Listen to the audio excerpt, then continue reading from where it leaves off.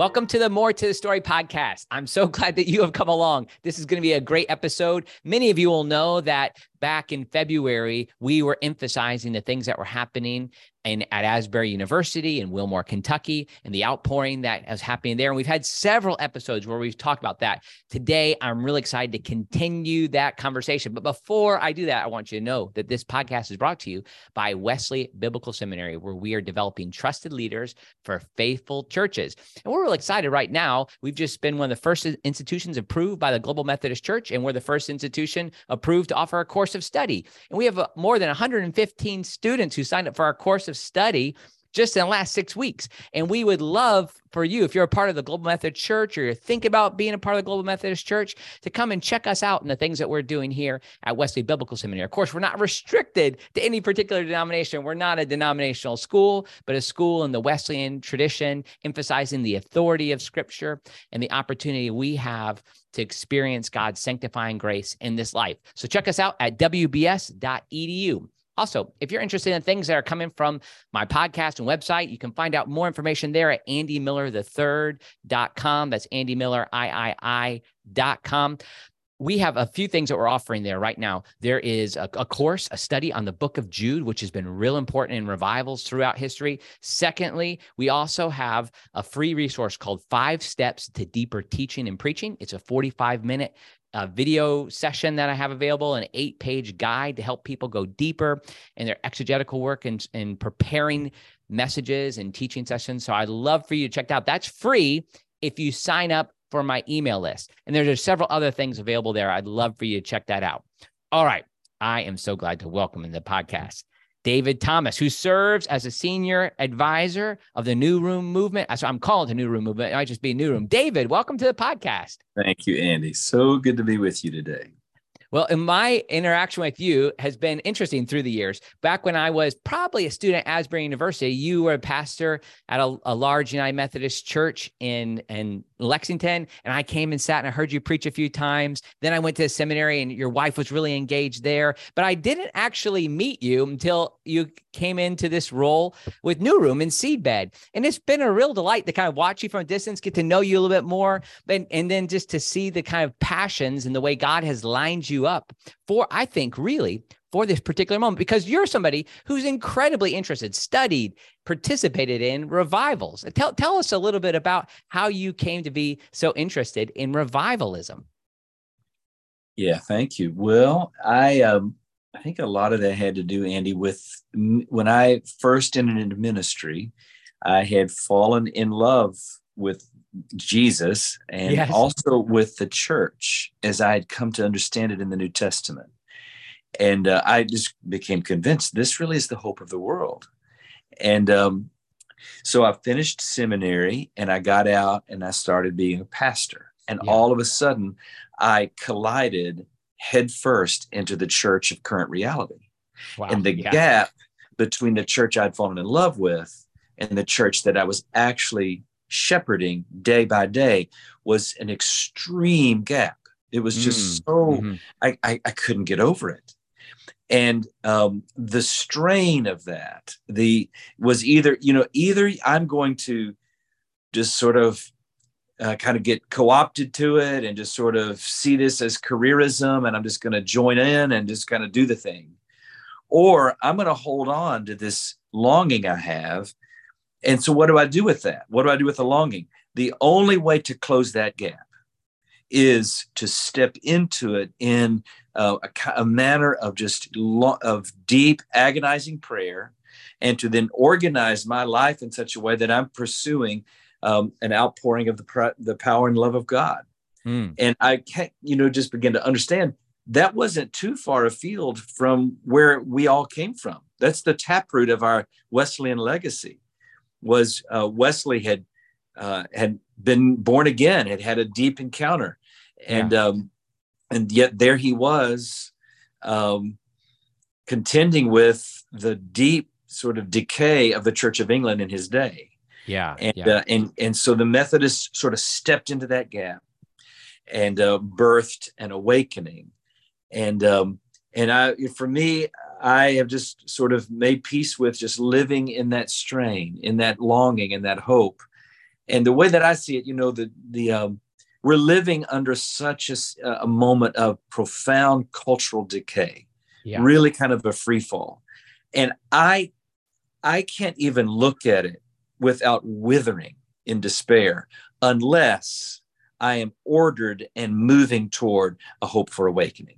Yeah. Really, awakening just gives me a kind of hope posture that allows me to be fully honest, fully engaged with the realities of the day, but not be undone by them. Wow. Interesting. Yeah. It's interesting. You used the word, kind of speaking of yourself and your own experience of careerism. And if I can just think back to where I first saw you preaching at Centenary United Methodist Church, that was, I think, if not the largest, one of the largest churches in that conference. Like the career trajectory, you were on a good trajectory. It probably was comfortable, I imagine, too, to a certain degree. Like what was it? Was it just this sense that calling to awakening, just like it couldn't be satisfied anywhere else even? And I'm not, of course, we want people to serve in churches, but this was a distinct thing that and what was that like, leaving the comforts of being in a church and having a good, successful career as a pastor? Yeah, I appreciate that. And this is the thing. I do think that to some extent, I lived in sort of an internal battle over it. Okay. Where I had been captured by our inheritance as Wesleyan Christians. Yeah. And really was seeking to live toward that, really hold our denomination accountable to our movement, hold our accountable to our origins. But I was also very much on that track of, the numerical measures and all of the reputation and the how people would see me and where I would go. And I was young and I was just kind of wanted to make a mark and be big and all of that stuff that we can be. So, they say that in that day, the big model was to be kind of the CEO pastor. Right. Today, it's to be a celebrity pastor with huge following on social media, both of which are tremendous compromised. And I think I did sort of hit this point of realizing careerism will have to go. Wow. If I do want to become useful to God around real biblical Christianity. That will be a life of being misunderstood, unthanked, ultimately comfortable with being obscure. Careerism is too small a thing for me to give my life to. The Church of Human Excellence is too small a thing. It's not worthy of my life. Yeah. Jesus is worthy of my life. Amen. And the kingdom of God, that's the most important thing happening on the earth. But just sort of trying to build a church that just fills pews. A lot of times I think, Andy, honestly, I feel like what we've done is created crowds, not church. Sure. Crowds. Yeah. And this has really failed us. Yes. This is really not working for us. And this is the message I feel like Gen Z is telling us. And Gen Z is the one who really shaped what happened at Asbury. Yes. Gen Z is saying, listen, it's either real or I'm out. Wow. All of this high production. Okay, I know you walk in, the lights go down, you have the music, it's performance ready, it's unbelievable talent. I'm blown away by it. The fog machines, the lights are working. And then you deliver me to this brilliant oratory. And I'm just like moved by it. It's astounding. And then the lights come back up and we go back to some more music and you deliver me out the door. And I'm sort of meant to kind of think, okay, I think that was God. Yeah, sure. And I think Gen Z is saying, I'm not sure it is or not. And now I've listened to all you famous preachers and I'm watching all your moral failures and I'm seeing all the implosion and I'm not really sure I believe it or not anymore. Yeah. And I think they're just like done with it. That's why we are bleeding Gen Z away. We're him. And they're saying, okay, all the race and the vaccination and the masking and all the, all this stuff. And where were you? Where are you in my real life stuff? Back in the 60s, the church led the way in the civil rights. Now, have you handed it over to Black Lives Matter? Maybe I'll just go with them. Yeah. And I think that there's such a penetrating critique upon us right now that really careerism is just ridiculous now. Yeah. It's like, are you serious? You're actually still trying to build a ministry career?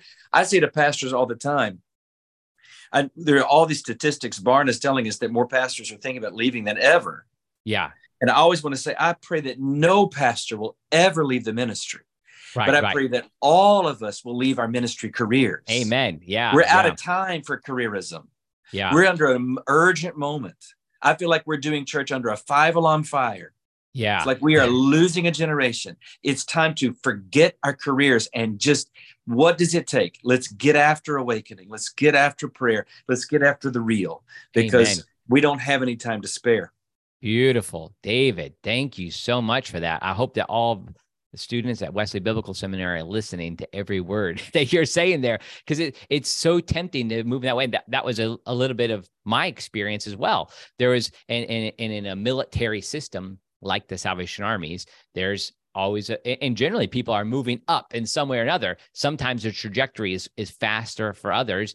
And there was a sense that because of my trajectory, that was all that mattered. It's like, and then once I would finally get to the top position or one of the top positions, then I could really bring change. Then I might be able to work towards revival. Now that's not, nobody said those words to me explicitly, and I'm not condemning or just critiquing that system. I'm critiquing me within it. Like that was my experience within it. So I was really, and even my coming to Wesley Biblical Seminary was like, that's all gone. Like and honestly, that in itself, not because of the system of the Army or any of the challenges of the denominationalism, but just the obedience of trying to say, like, I want to be a part of something else.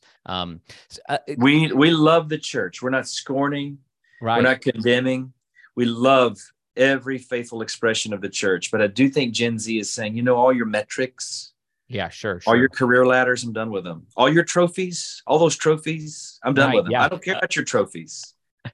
My tradition, we literally had trophies, David. We literally had trophies for Sunday school. Gen Z is saying, what are your trophies? What are those? I need Jesus. I need help. Amen. I am suicidal. I'm hooked on porn. I have anxiety and depression. I'm not sure about my gender. Everything about me is falling apart, and I don't need your trophies. I need the Prince of Peace. In my anxiety, give me the Prince of Peace. Give me the real. That's what I'm after. And that, I feel like that's the moment we're living in. Yeah, man, David, that's great. Okay, I don't mean to get too biographical. I'm just curious, where did this lead you? Okay, so you kind of got rid of careerism. I know that this involves some study before you got to. Just bullet point that for me. What happened in your life before you connected with New Room? Right. I left, I'm still very much a pastor. I'll never, being a pastor is just who I am, not just a job, so I didn't leave, but I left that particular church, which I love to this day and always will. We treasure that beautiful church and all the people of it. But I went into a PhD program out of a curiosity about the role of human desperation in the work of God. Okay. And that led me to a study of prayer. You can't open someone's chest and look at their desperation. It's got to come out of them to be able to look at it. And that expression I found around a manner of prayer that I became curious about. I started tracing that through the scriptures, and it led me to this manner of prayer that we hear about from the revival leaders of the first and second great awakenings, called travailing prayer. This is Paul in Galatians 4:19. I travail as if in the pain of childbirth, that Christ might be formed in you. Mm-hmm. And I discovered this was the voice of prayer. And all from the colonial period until the late 1800s, this was the way in which the church was praying. And it kind of a Gethsemane love, this sort of agonizing love for the lost and for the moment they were in. And we've lost that in the West, but I believe the Lord's trying to restore it. And so I came to the end of that project, looking deeply at Jonathan Edwards and Charles Finney, the first and second great awakenings. And I shared all of this for the first time at the New Room Conference, which in its second year, 2015. And this was coming out of Seedbed and New Room, these initiatives, these pan-Wesleyan initiatives around sowing for a great awakening.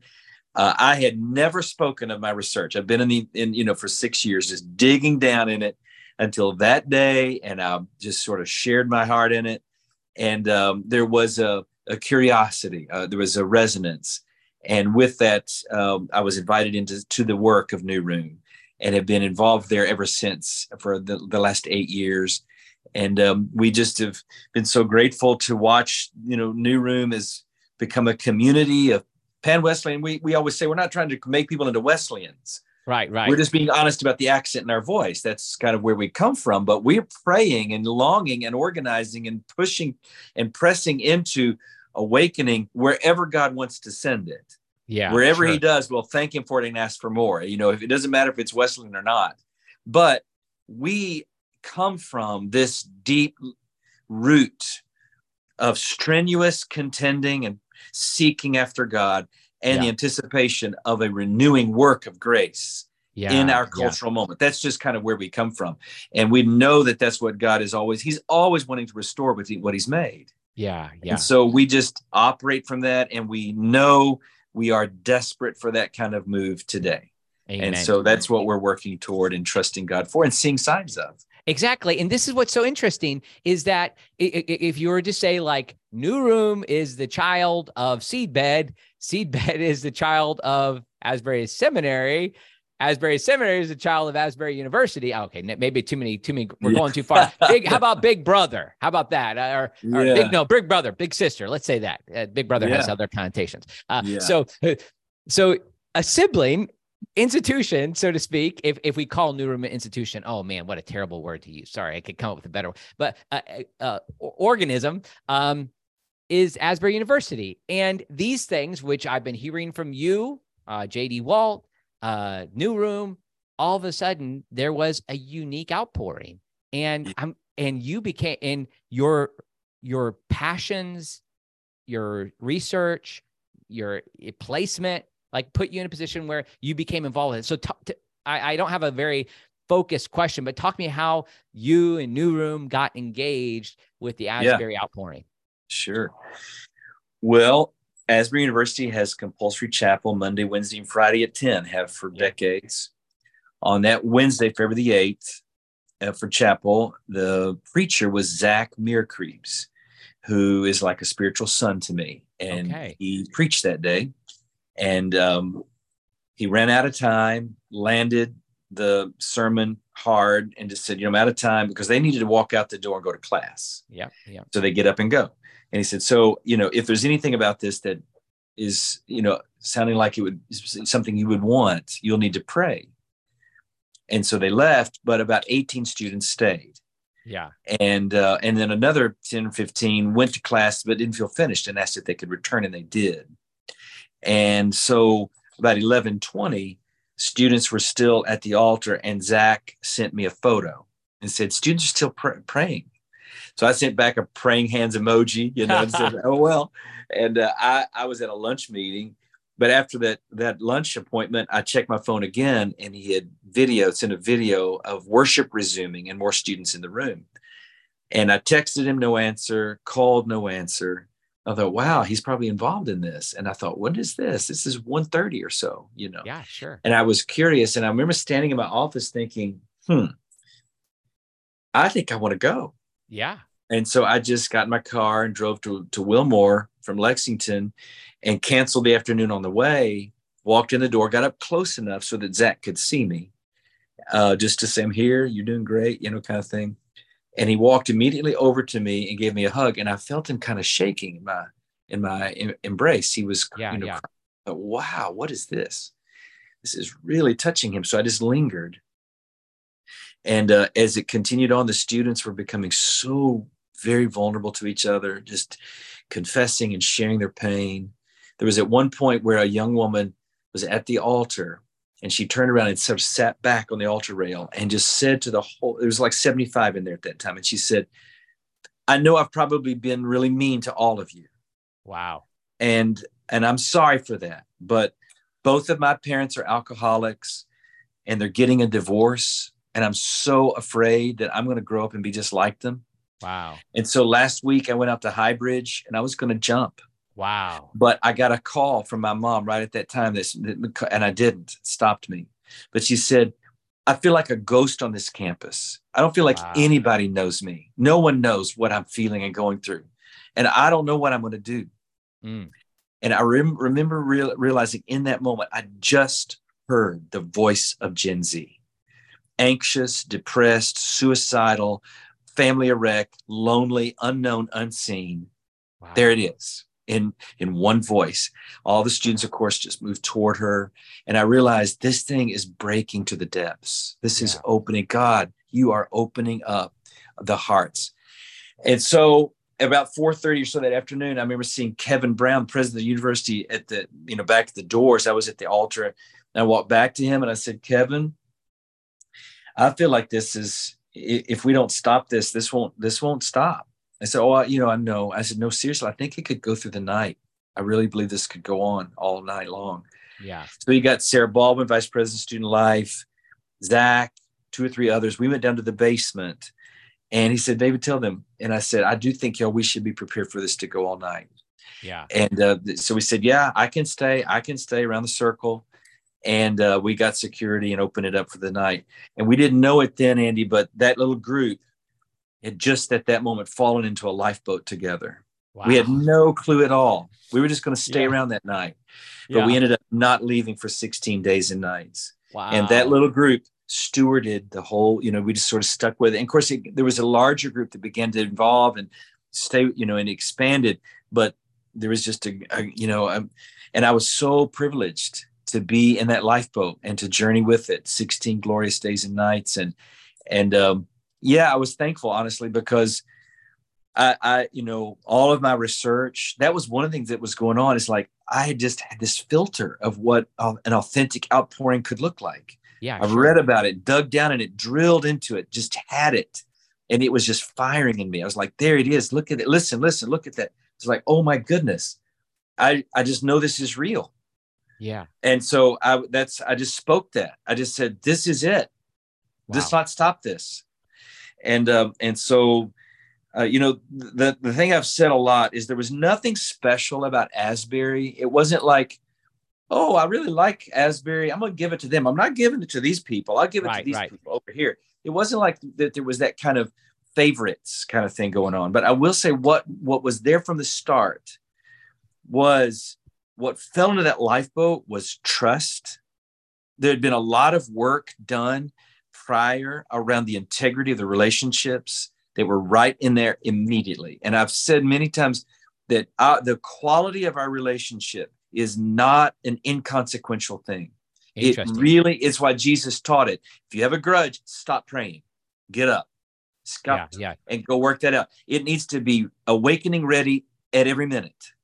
We need to live with short accounts. We need to live with integrity in our relationships, because it is the key ingredient that Jesus promises to be present to. This is where in agreement he comes to, prayer is dependent on this. And I think awakening was in there. Thankfully, that kind of integrity was right there on the start. And the second thing was there was willingness. There was willingness to be interrupted, willingness to be inconvenienced, willingness to do whatever. And Asbury University laid their life down for those 16 days. There was willingness, no matter how hard and demanding it got. There was always the willingness to keep going.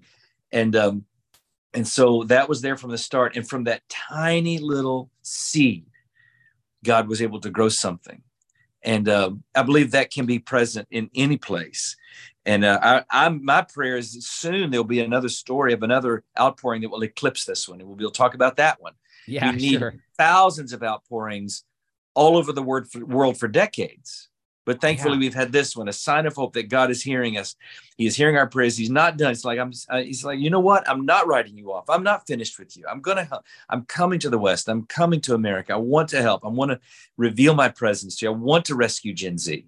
That's what we take from. Amen. It's like this interesting moment where we long for this for people. We see the hurt that people are experiencing, and like we want to develop good intellectual arguments to be able to convince people. We want to put all these things together, have the right curriculum, have the right programs in the church. And I think you and I, for the last, I'll say from 15 years since I left seminary or however long ago it was, like I've tried to do those things, but it was so amazing. And I'll say, and God's used that. God's used that in powerful ways. The things that we've done, there have been a little outpourings here and there, but I'll tell you, it was, and I didn't get there. Another story, but I still loved just seeing the thousands of people come, and they were just coming. I'm ready to give my life to Jesus now. I need to, like the way that conversions We're coming. The way that there wasn't this sense of, all right, we need to check your ethics policy before you walk into Hughes or any of those type of things. It was this, in my mind, like I've read about it. David, I almost felt like, well, that was then. Like there to have these real moments where like, oh, this is what God wants to do. And I was just so delighted, like thinking, God, you're at work. You want to do a new thing. I'm so thrilled. Yeah, I couldn't agree more, Andy. I really have felt like a Simeon that, I always believed that I would travail for this, that hopefully my children would see it, and maybe my grandchildren would live under a better day, a day of renewal. Sure. I never dreamed I would lay eyes on what I've read about in the books, but I did. I feel like a Simeon, like, okay, now I've told my kids, I can die now. I've seen. I've seen what I never dreamed I would see. That room was a throne room. Jesus claimed that room. More than any time in my life, there was no detectable line between earth and heaven in that room. The most thorough conversions and the easiest, it was like fruit dropping, just dropping into our hands. The altar never stopped. The altar, it was a place of encounter. Yeah. And people would wait for 6 to 10 hours and, standing, waiting to get in. And when they get in, they did not want a seat. They went straight to the altar. Wow. People were just wanting to encounter. I remember one time I was there and a young woman approached, and we would be inside the altar to pray, and they would approach and kneel. And I could tell you she was from India. And she walked up, so her face is wet with tears. She speaks with broken English. And her very first words were to me, "I've met him." And I knew. And I said, "You've met Jesus, haven't you?" She said, "Yes, I have. And he is so great. So great." And I said, "Oh, yes, he is." And I said, would you like just to receive him? Would you like to yield to him? Wow. She said, "Yes. Is there anything that you would like to repent of?" And she put her arms out. She said, "Everything." All of me. Those were her. Wow. And we prayed together. And she was Hindu. Wow. 24 years old. And Andy, there had been no preaching. And there had been no invitation or call to the altar. Wow. She had just gotten up and come.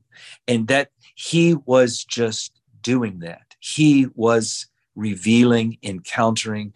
It was a throne room. Jesus was doing anything he needed to do. It was a room where literally anything in the New Testament was going on. You had physical healings, deliverance, every gift in Pentecost, people resting in the Spirit, people renewing relationship, people coming to faith, people being renewed. You talked about one of the most beautiful things that was, we hear so much about deconstruction. Yeah. I witnessed so much reconstruction. Amen. Yeah. These young adults who had all these questions and so much church hurt, and they had encountered Jesus, and it was unmistakable to them, and they were now reworking their questions in light of all of this. And yet, so anything was happening in the room, but nothing took the spotlight. No manifestation, no particular gift. Jesus held the spotlight. He was the focus, and he could do it. He was governing the room and doing anything that he knew that people needed. And I've grown, everything that happened in Hughes Auditorium was the fruit of prayer. Yeah. And I'll tell you, I have never been so motivated to pray, because if that's what God does, when we pray, then I want to pray. I say often, as I talk about about the outpouring, people say, often they ask, "Is there anything I can do so it could come to where I am?" Mm-hmm. And if and when it comes, how do we carry it? Mm-hmm. And I often just say, well, the integrity of your relationships and these sorts of things, but fall in love with your closet. Just fall in love with your secret place, and just Jesus only. Yeah. Jesus is the reward of the closet. Jesus only. See all of ministry. I would say this to your Wesley students. See all of ministry as an errand from the closet. Yeah. That you just go out and you come back as soon as you can. And you just, that is the actual hub of life, and allow Jesus to teach you to pray there. And that's how it can come. Oh, I love it. But I feel like you answered my next question already, but there's this what now sort of moment. Like, okay, we need to pray. We need to fall in love with our closet, see everything as an errand from there. Is there what do you think will come, or what other things should we be doing? Yeah. Well, I do believe, Andy, that this is a seek the Lord while he may be found moment. I think we need to resist normalcy. Okay. We say, oh, that was a sweet thing. And now I got to get back to work. Yeah. I feel like we need to let this wreck us. We need to let this ruin us, and to say, okay, this is an authentic outpouring. There's a story of what Jesus did in those days, 16 days, but there's also been a story of what we're learning about how he appeared to want to do it. So we need to learn from it and allow it to mess with us, and really, the fact of the leadership was multiple. No single person sort of held up under it. The leadership was nameless. We never introduced ourselves. This sort of nameless sort of deflection to Jesus. The worship was so pure. Rather than a green room, the musicians went into what they named a consecration room, where they dealt with their sin, confronted. Wow. Before they came on stage. These young worship leaders were all they were all students, and they were being reestablished in their identity, being reminded you are the much loved child of God. You go out there without fear of performance. You go out there with purity of heart. And so when you have pure worship and multiple nameless leadership, there was no flesh in the room. It was Jesus only. He held it. These are things that can sort of stir us. And, what we've seen from the outpouring is that the American campus has been encouraged and given permission. It's like there's so much hunger in Gen Z. They saw it on, it's like, okay, listen, we've been talking about this. So when are you free next week? Let's just not wait any longer. Let's just get together and call our friends. We're going to pray and get after it. There's been so much permission. We documented 278 universities and colleges had students in Hughes Auditorium in those 16 days. 35 campuses manifested some sort of form of outpouring in those days. That's why it wasn't Asbury. It was happening in loads of places spontaneously. Right. No one was going from Asbury to tell a story of it. It was just happening. And we think another 30 or 40, maybe more, maybe 75 or 80 campuses this semester had some sort of move of God. And so it seems like there's just being permissions, like go, just step toward it. And what we can do as middles and elders in my generation and yours, we can care for their souls and be shade over their boldness and give them space to just linger and wait and pursue God and let it happen, let it flow. One thing I've so appreciated is Kevin Brown, the president of Asbury, that afternoon sent an email to the entire community. Worship is continuing in Hughes. Feel free to go. He just brought the authority of his position over it and gave some shade over it. And he said, let's let the students linger. Let's just let it happen. I don't know if that would have happened on every campus, but I'm so grateful that got modeled. What's been happening in the church, permission and encouragement to the campus, I feel like in the church, we're being provoked. Yeah. I think we are being provoked to just say, will you allow Gen Z to step up? Will you allow the young? I mean, if you've come of age on a smartphone, if you've come of age carrying around a 24/7 porn store in your pocket, if you've been hooked up to a little shame factory in your pocket all your growing up years, and you're still walking with Jesus, there is a precision and a clarity in your faith that I did not have when I was 20. They are speaking straight to us. And if we'll listen to them, it has a quality of the Old Testament prophets to it. It has a straight shooting, shaking kind of quality to it. And if we will, for myself, Andy, I don't want to do anything except beside and behind an emerging leader. I want to say, come into this, step up, come on. And we'll front it for you. What's on your heart? We're going to listen. And we'll keep along with it. If it goes off the rails, we'll get it back. We'll help you. But you go on. We're in that kind of moment. And I feel like so what do we do with it? I appreciate you asking the question, because what we're struggling with right now, JD's helped with this, me think about this, is the two questions at Pentecost. So Pentecost happened and people said, okay, what just happened? Yeah. And I think we're asking that, what happened in those 16 days? And Peter stood up and preached, and then they were cut to their heart, and they had the response of, well, what do we do with it? And I think we're all asking, what do I do with this? Yeah. How do I respond to this? And it is a time to press in. It is a seek the Lord while he may be found kind of moment. And I really believe that many of us, like you, Andy, by just even hosting this kind of conversation, you're just saying, we can't walk away from this. We can't just like, okay, right. Old news. We got to stay with this and pray for, I'm really praying that soon, like I said, soon there will be another expression. Yes. We're not building a booth on top of the Mount of Transfiguration. Like, we want to hold on to this, and we're not monumentalizing this outpouring in any way. I'm eager for it to be eclipsed.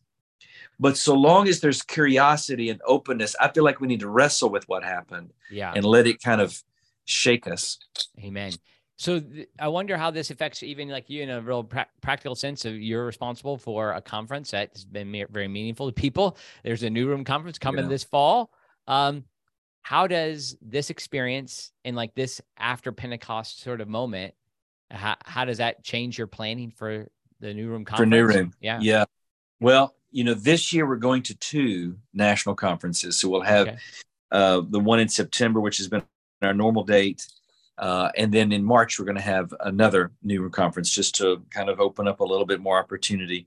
And we will definitely wrestle with the outpouring, and we are now. Yeah, sure. And we're not trying, like I said, we're not trying to make something from it. We're not trying to put our hands on it and craft something out of it. But we're wanting to allow the things Jesus taught us in it to shape us. And so I would say that New Room will carry some of the lessons learned. We're wanting to be pliable and open. Mm-hmm. One thing too that we're doing is we're working with a wonderful group and a cinematographer, really, and a visual storyteller we're going to develop a suite of video resources, probably 6 to 8 12-minute videos that sort of just out of eyewitness sort of narratives around key discoveries, key learnings, not to be prescriptive or even instructive, but to be descriptive and provocative. Okay. And we're going to have that resource along with what we're calling the Awakening Library, which is a distillation of the lessons we've learned so far these 10 years. This is our 10th conference. And just, some of the real tested, vetted lessons of what we believe that Jesus has been teaching us toward renewal. And then we're looking at over all of our conferences and events, and we're just taking our greatest hits, but our golden moments, the key messages, putting those together. So those 3 things: an outpouring resource, the Awakening Library, a little set of booklets, and this kind of series from our most memorable messages, all of that into one bundle, and we're going to give it away to everybody. Donor funding, take it and run. And we'll put it all online. It's all for free. And we're just trying to, it feels like that kind of moment to just garner and collect and release and encourage people to just move in what we have learned and what Jesus is revealing and how he's leading. And so that posture around boldness and contending in prayer and moving in these ways that just order our life around awakening, it seems like the right thing to do. We're just really trying to resource it. We're just wanting to do our part. There's so many great things that God is doing, but we're trying to do our part in this cultural moment. We are desperate for awakening. Amen. It's the only hope. And where can people get information about that? Where can they go of the things that are happening, even the conference? Just give us that website. Yes, seedbed.com, newroom.com, newroomconference.com. All of those you can find out. And I'm not anyway wanting to be promotional here. I'm really. Oh no. You asked the question, but I want to know. This is not money making. This is really we're trying to just resource and give away. We just believe that. This is a moment where we just need to support each other and come together and connect and encourage each other to make bold moves. Yeah. While the outpouring was happening, I'm careful to say that I had also on Greg Hasselhoff, who talked to him through some of his experience. And I've had several people. This is probably my 8th podcast on revival. Right. And love it. I noticed in my conversation with him, he tried to pull off the definite article, the outpouring. He just said outpouring. And it was sometimes, so I'm trying, Greg, I'm sorry if you're watching this, I didn't do very well there, but there was this, did you get any chances to like go outside of Hughes? Now, again, I'm an insider of both Asbury institutions, but at the same time, like I wasn't able to get there. But seeing what was going on outside and the way some of what made me think like you're not about making money with this. You're not trying to like turn a profit, but the same thing was happening out there. Is like people were just bringing food, people were, but it still cost something to somebody at some point. And Asbury University certainly cost them to stay open and to how they bring on staff, security, whatever. What was your experience outside of Hughes? Yeah, I appreciate that, Andy. One of the things, maybe you've already heard this on your previous podcasts, but day 2 or 3, I don't know when it was, Asbury University made the decision to close their call center, pull all advancement officers off the road, cancel all development events. They did not want anyone. It was gaining so much social media attention. They didn't want anyone perceiving that they were trying to make money off of this. And I think that was such a beautiful integrity move. Yeah. And yes, there was so much, so much benefiting, voluntary, supportive kind of stuff happening. People were just ordering 50 pizzas. They would show up, no name. Who sent that? We don't know. Just things just happening like that. Yeah. But it was unbelievable to me how mobile this was. That in all of the different venues, at the end it was Hughes, Estes Chapel, Seminary Cafeteria, Seminary Gymnasium, Mount Freedom Baptist Church, Great Commission Fellowship, the front lawn with, traffic miles out of town, 6 to 8 hour long standing wait. Every street in the town was lined with cars. It was just like that. And Asbury just held up under it. And we would go out and we would walk and talk to people in the line waiting and say, "We're so sorry you have to wait." Yeah. And they said, "Oh, don't worry about us. Many people would say, this is inconvenience is so much less than what Jesus suffered for me. I have no problem." And what was happening was there was spontaneous worship happening all over the lawn, all down the line, people praying for one another. There was much actually happening all over the place. It wasn't just in Hughes. And it was just beautiful to see the unity, the can-do willingness, and the generosity of people to support it. I've said many times, what I witnessed was more than spiritual hunger. Okay. It really was spiritual starvation. Wow. It gave me an actual window into what is out there, what really is out there. People would do anything to get to a place where they believed they could encounter Jesus. It felt like I was in the New Testament with the throngs pressing toward him, wanting to get a touch. That's what it felt like to me. And we may not feel that and see that and observe that in our normal everyday lives, but that's what's really out there. Oh, David, I love it all. Thank you so much. I know we're running out of time here, but and it seemed like my silly question at the end of every podcast might seem, but I'm sure it can be directed toward outpouring. But is there more to the story to David Thomas? Yeah, I don't know. How can we slant this? I feel like I told you I was going to ask a question, so I better ask it. Well, let's see. Something about me.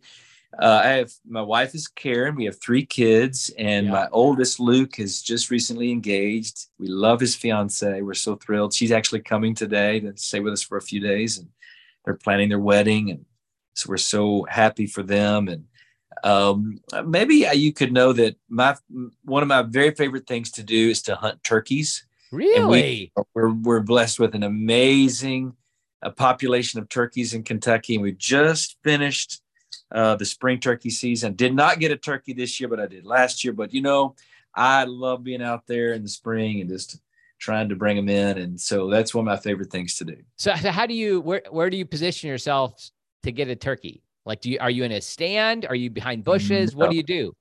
No, you're on the ground. Okay. And, with turkeys, you hunt with a shotgun and you have to bring them in pretty close. You have to shoot at a pretty close range. So the challenge is to call them and to draw the turkeys in.